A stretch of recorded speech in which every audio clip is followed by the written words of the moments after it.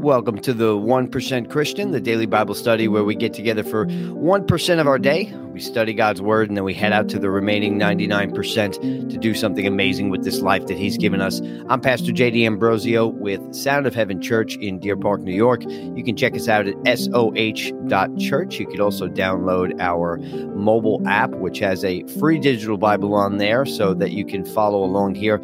Tons of other great resources. You can jump on our community chats. You can submit prayer requests and just get engaged online. Also, consider watching us online, or if you're within a decent distance, a couple 100 miles or so, drive up on a Sunday and spend some time with us. Come to a service.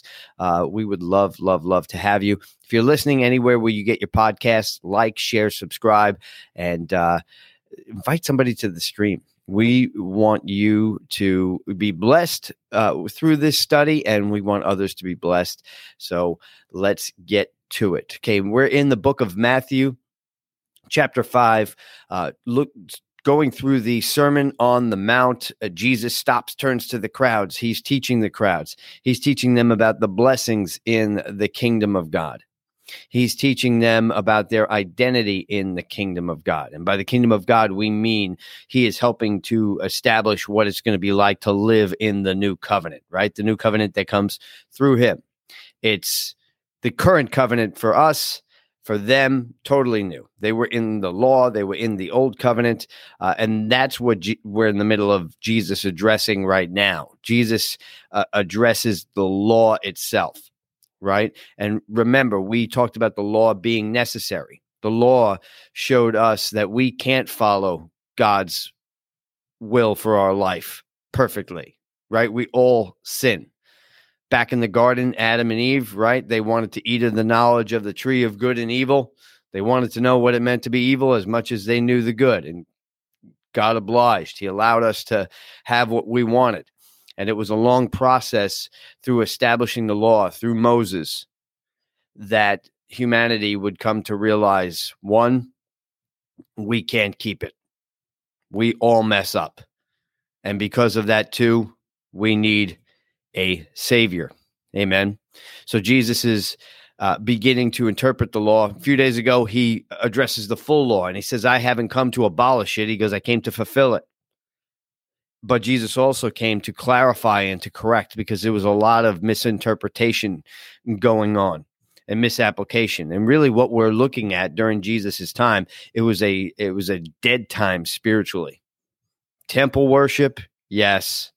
Bringing sacrifices to the temple, but man's heart was far from God, even at the highest levels of the chief priests. And that's where Jesus comes and disrupts all that. And as you know, as we read through the Gospels, we see that he makes some people very, very mad. So he addresses the full law. And then now, yesterday, we went through Jesus addressing specific, let's call them sins in the law. And he starts off with a big one, right? He starts off with murder, which we can all agree is like, yeah, punish that, punish murder. And every society that has been civil, for all of human time has pretty much shied away from murder. But what Jesus does is he goes, all right. He says, so you've been told, right? He starts off almost every section with that, because he's saying, I know you've been told this, but let me add to that. Let me correct that. Let me change what you think here. So he's coming and he's making an adjustment and really guiding them toward a better way. And what does he do? He says, you've been told that thou shalt not murder. Everybody's nodding their head. But I'll tell you, if you're angry with your brother or sister, you're in danger of the fire of hell, the fire of Gehenna, right? Gehenna, that not being hell like the place down under red guy pitchfork. That's not the case here. And you may have heard different. I encourage you to study out the word in the Greek. It's the Greek word Gehenna, which is the valley of Ben Hinnom, which was a place outside of Jerusalem where they would burn garbage and stone blasphemers. So they knew exactly what they were talking about with the original audience there. But Jesus is basically saying, yeah, you shouldn't commit murder, but you also shouldn't get overly angry. You also shouldn't insult. Remember, anybody who says you fool to a brother or sister. And what Jesus is really getting at here because there was such a focus on the external, action, is he's really getting at the heart. He's getting at the deep-rooted things that eventually lead, right? Because insults lead to anger, lead to murder. A lot of times the degree of sin that we see in society is really an escalation of what is happening in the heart. And as we get into the part of scripture today that we're going to get into, marriage, adultery, we'll see the exact same thing that Jesus is trying to get across. Because our heart is really the battlefield. I would say our heart and our mind is really the battlefield between our flesh and our spirit. Even the Apostle Paul acknowledged, he says, my flesh wants to do things. And when I say flesh, I'm talking about what you physically want to do, right? And we can all admit that there are things that we want to do physically, like we have these desires that we know we shouldn't do, right? And why do we have that battle back and forth? It's because there's something deeper within us. It's that spirit inside of us that says, yeah, I know my body wants to do this, but I also know what is right. And that's a constant struggle, right? Then some of the challenges that we have in the world today are simply because we are telling society, we're telling our children, hey, if you feel it, that's okay. If you feel it, it must be true, right? Live out your truth. Well, unfortunately, it doesn't work that way, because your truth and my truth may be different. And the problem is that that's what leads to conflict. But if we would all just acknowledge that there is a higher power, that there is an absolute standard, and then we pursue that standard imperfectly as we may. None of us are going to do it perfectly, not a single one. But putting God in that position, we always have the opportunity to get better, to move toward a better existence in Him. Amen. So your heart is like a battlefield. Your mind is like a battlefield where you work out the flesh and and your spirit. And a lot of times what we harbor in our heart is just as real as what we do. We just haven't done it yet. And that's why we need to confront here in our heart first. And if we would allow the confrontation to happen at the level of our heart, we would act out on it a lot less. I hope that makes sense. So let's read this next portion of scripture here. It says, "You have heard that it was said, 'You shall not commit adultery.' But I say to you that everyone who looks at a woman with lust for her has already committed adultery with her in his heart." Jesus is expressing that what you are entertaining on the inside can be a sin. And by sin, I mean error, right? The wages of sin is death, but yes, but we live under grace. So if you've got God in your life, he's not there on the other side of your sin pointing at you. He's sitting there he's next to you with his arm around you saying, "Son, daughter, let's work this stuff out." But so much, again, with the law dealt with, just the act, and they never dealt with their hearts, even at the chief priest level. And that's why Jesus comes and he really tries to hit them in the heart, so to speak.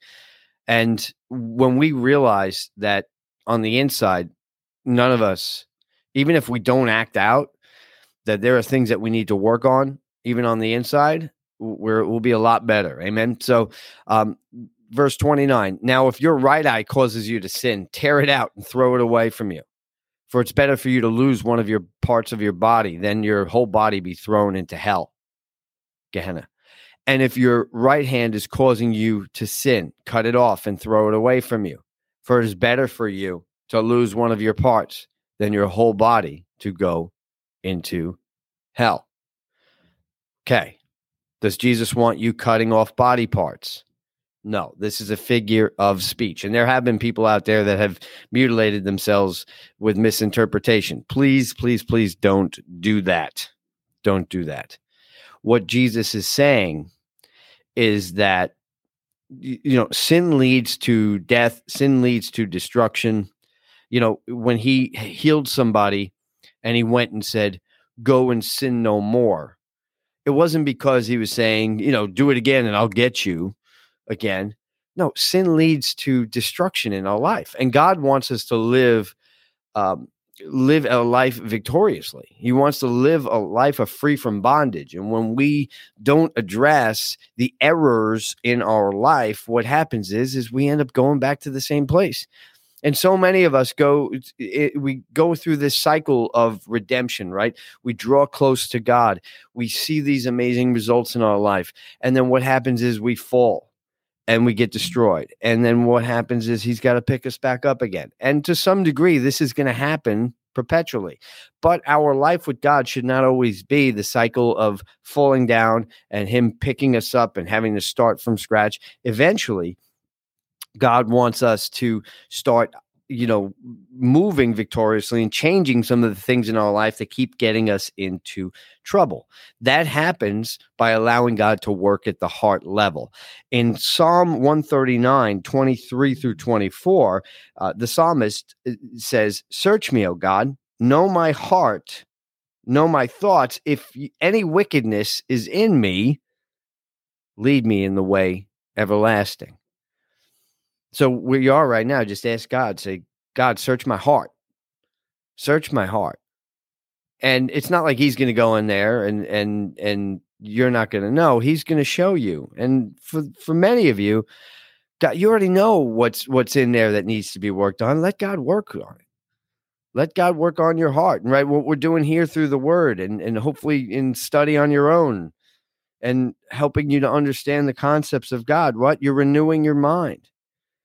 In Romans, Paul writes, don't be conformed to this world, but be transformed by the renewing of your mind.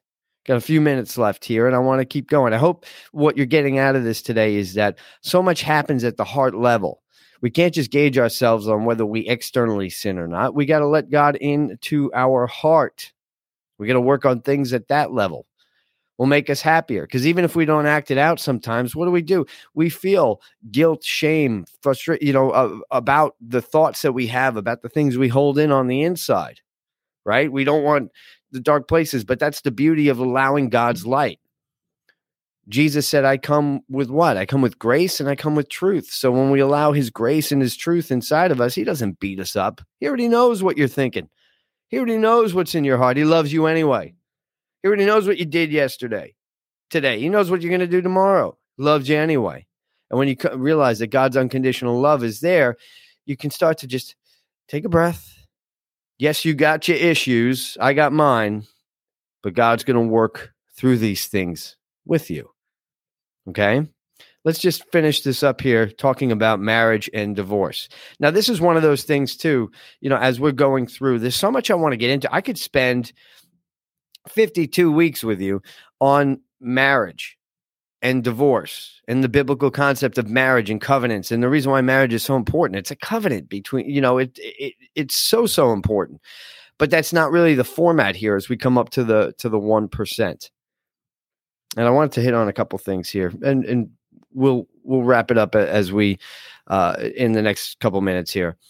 But I guess what I'm getting at, what I want us to get out of these studies is the original context and what Jesus is trying to get at.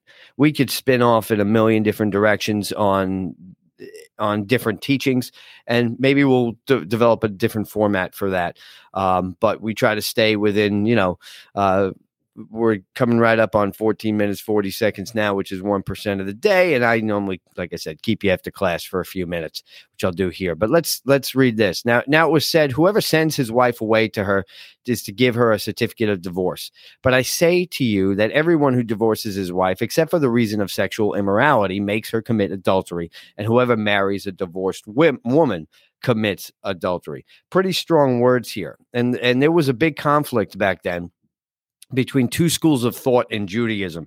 There was Bet Shammai and then Bet Hillel. And this was at the end of it was in the century or the time before Jesus and in the first century when these two guys were kind of going back and forth. They went back and forth about a lot of things. One of them was the concept of divorce.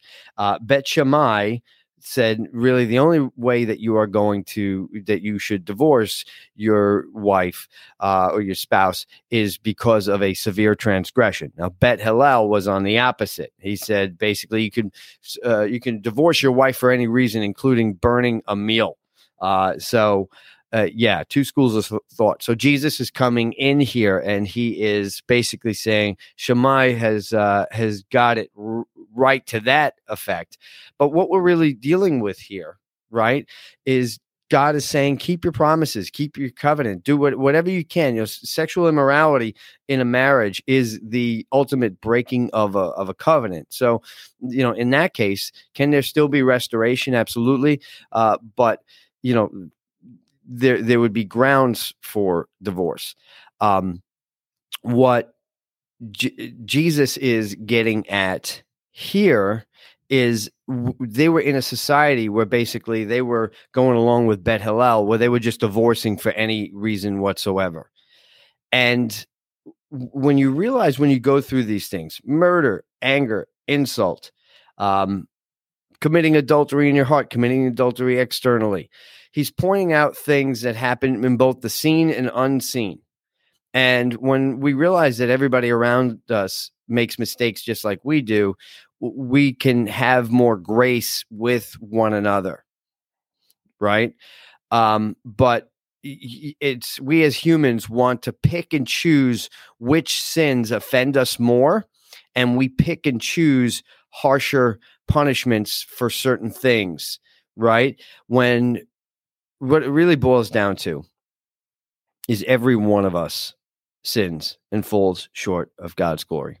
Every single one of us needs God's grace, and every single one of us should give grace to others and receive grace from others. If we're going to be Christ-like, then we have to get into the mindset of, I'm going to lead with grace first. I'm going to give people the benefit of the doubt, and I'm going to be loving. Doesn't mean that you're a doormat for people, but it does mean that you can give grace and realize that, hey, they're not perfect.